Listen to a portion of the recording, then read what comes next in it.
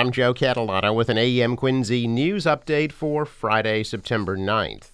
Governor Baker says flags will be lowered to half staff in Massachusetts until Queen Elizabeth II's funeral. Baker praised the Queen and her legacy last night, saying her imprint on the 20th century for the people of the UK and Britain is extraordinary. Queen Elizabeth II, the UK's longest reigning monarch, died yesterday at the age of 96. The Queen passed away at Balmoral Castle, her official summer residence in Scotland. Massachusetts is scheduled to host members of the royal family later this year. With the passing of his grandmother, William and Kate are now known as Duke and Duchess of Cornwall after moving up in the line of succession. The couple announced in June they will be coming to Boston in December to announce winners of the Earthshot Prize, a global effort to combat climate change.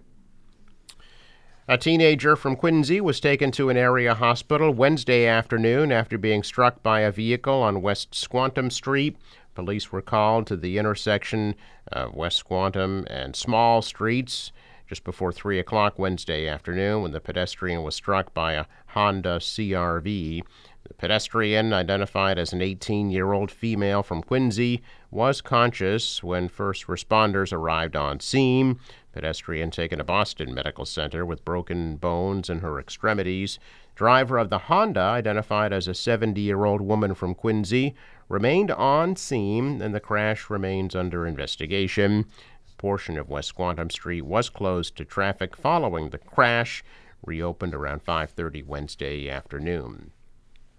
Quincy Fire Department has won a $272,000 federal grant to hire more firefighters. The grant from the Federal Emergency Management Agency will be combined with $27,000 in city funds as required by the federal government to bring the grand total to $300,000. The funds may be used to hire more personnel and also for personal protective equipment for firefighters. The City Council will approve the grant funding at their meeting on Monday night. After a nearly 4-decade run as business partners, the Boston Marathon and its lead corporate sponsor, John Hancock, are approaching the finish line. Marianne Harrison, the chief executive of the Boston-based life insurer, informed John Hancock employees on Wednesday the company has decided not to renew its contract with the Boston Athletic Association as principal sponsor of the marathon after the next race in April of 2023. Harrison wrote that John Hancock, which became part of Toronto-based Manulife Financial Corporation in 2004, has changed significantly since it began sponsoring the race in 1986. She said it has grown in size and scale and is more globally aligned than ever before. Harrison delivered the news in anticipation of marathon registration opening next week. The announcement came less than 2 months after John Hancock severed another long-standing local sports sponsorship, its 30-year partnership with the Boston Red Sox. The signature John Hancock logo will come down from Fenway Park's center field scoreboard after the season is over. The Mass Gaming Commission held a sort of show and tell yesterday, first making clear to the eager public that it has a lot of complicated and time-consuming work to do as it launches legal sports betting, and then getting down to that work during a lengthy and deliberate meeting. Interest in sports betting is high as a new NFL season kicks off, but the regulators on the Gaming Commission spoke to antsy bettors with one voice. You're going to have to wait a while. After years of discussion and jockeying on Beacon Hill, the legislature passed a legal sports betting bill. It is now up to the commission to write the rules and build the regulatory framework for a new form of legal gambling in Massachusetts. The commission has been working for months to prepare for the task and is now in the early stages of the complex and technical process of getting legal betting off the ground. Another forum will be held next Thursday. Bay State municipalities and food banks will collectively be receiving $5 million at-home COVID-19 rapid tests to distribute to Bay Staters this fall. State government will steer 3.5 million tests to cities and towns, who will then be able to make the tests available to residents, and food banks are also getting access to 1.5 million tests intended for the vulnerable populations they serve. Cities and towns can also seek personal protective equipment, such as KN95 and surgical masks from the state. Municipalities can request PPE and tests through September 16th, and the Baker administration expects shipments to arrive before mid-October. The size of allocations will be based on local population. While public life has largely rebounded from the pandemic, with most Massachusetts residents vaccinated against the virus, COVID-19 impacts continue to linger.